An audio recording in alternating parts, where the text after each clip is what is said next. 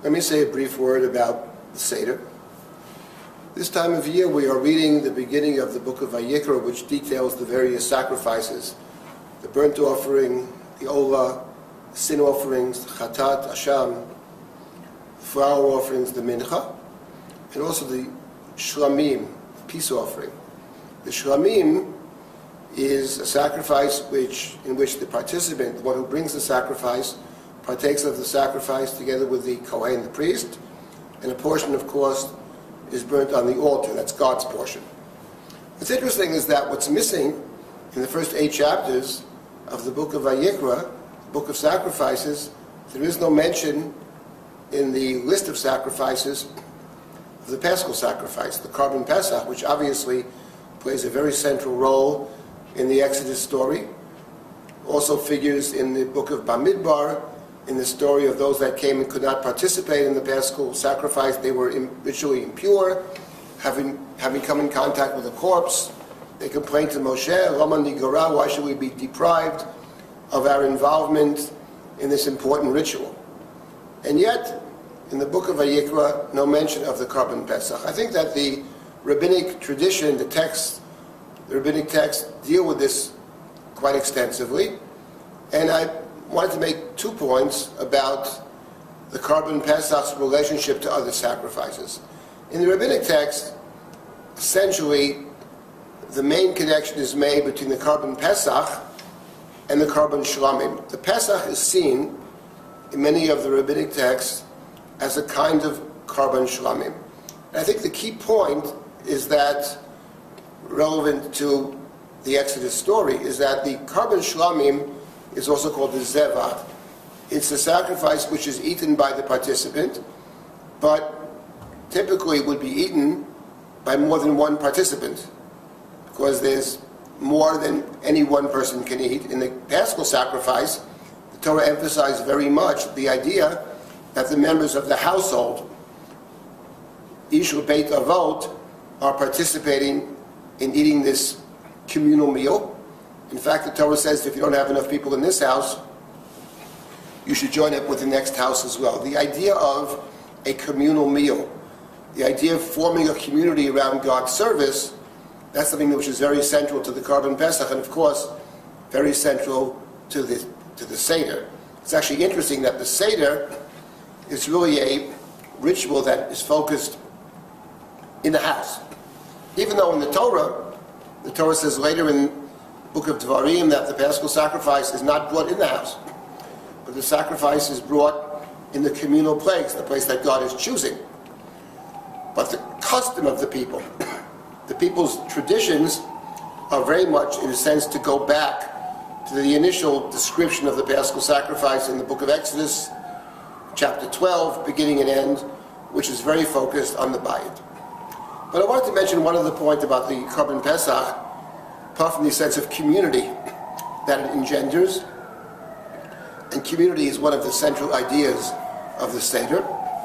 How one forms a community, not just by eating, not just by engaging in service, but also through study, through remembering of our common history, perhaps our common destiny. But there's something else about the Korban Pesach that's interesting, and that is one of the questions that is dealt with in medieval sources, and even in the Gaonic period, is this. There is a custom that on the Passover meal, the Seder, we have 3 matzot. You put 3 matzot on the plate. We typically break one of the 3. Part we put aside for the end of the Seder, the Afikomen. But we start with 3 matzot. Why do we start with 3? The Tosafos make the following suggestion. Passover is a holy day, like Shabbat, like the other festivals. And every festival we have the tradition of what's called Lechem Mishnah, 2 breads. Passover is no different than any other festival, any other sacred day. So 2 breads are required, said the Tosafos, for Lechem Mishnah. Matzah, on the other hand, the Talmud speaks of, the Torah calls it Lechem Oni, the bread of affliction. And the Talmud says, how does a poor person eat? How doesn't a grieved person eat with a broken piece of bread? So we have the custom to break the matzah, but we also need 2 full breads for the Lechem Mishnah. Therefore, Tosfot says, we have 3 matzot.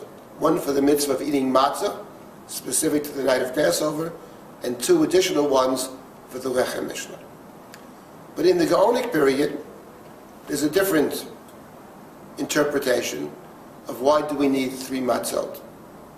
In point of fact, you could make the argument that on the night of Passover, even though normally we need 2 full matzot for Lechem Mishnah, but since the requirement for matzah is that it be broken, that the broken matzah might suffice for Lechem Mishnah. In the Gaonim, they make the following observation, also drawing on the first 8 chapters of the book of Vayikra.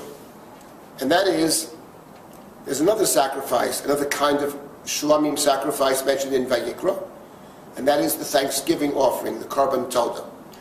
The Karban Todah is eaten only 1 day and 1 night, as opposed to the normal shlamim, which is 2 days and a night. But the Karban Todah has an unusual feature that it's brought together with 40 breads. The Torah says of these 40 breads, 30 are matzah. And of the 40 breads, 1 of each 10 is given to the Kohen as a gift, known in the tradition as Trumat Rachmei Todah. 30 of them are matzah. So the Gaonim said, so 3 would go to the priest. As a remembrance of the 3 matzot that were given from the matzot of the Thanksgiving offering, we set aside 3 matzot for Passover. And the point is a simple one, that through the prism of this Gaonic interpretation, they're focusing on the idea that the Karban Pesach is not primarily a peace offering, but a Thanksgiving offering. That the Seder is not just about community of coming together, but it's an opportunity to reflect upon all the good things that have happened to us as a people, to be grateful for them, and to see each one of them as relating to our own experience.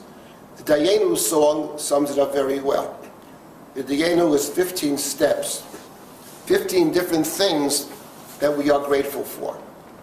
Of course, had we stopped in the middle, had we drowned in the sea, we wouldn't have much of a story. But it means given the fact that we didn't, given the fact that we went through the desert, came to the land, built the temple, served God in the temple, now we look back at that experience and we are grateful for every step in the process. Where we are today is a function of many steps in the past. The Passover Seder is a way to look at Jewish history from the standpoint of what happened to us, what important things took place in the past that led us to where we are today, or could lead us to where we feel we should be today, and not just today, but could lead us into the future to fulfill our responsibility, to fulfill our destiny. Chag Sameach.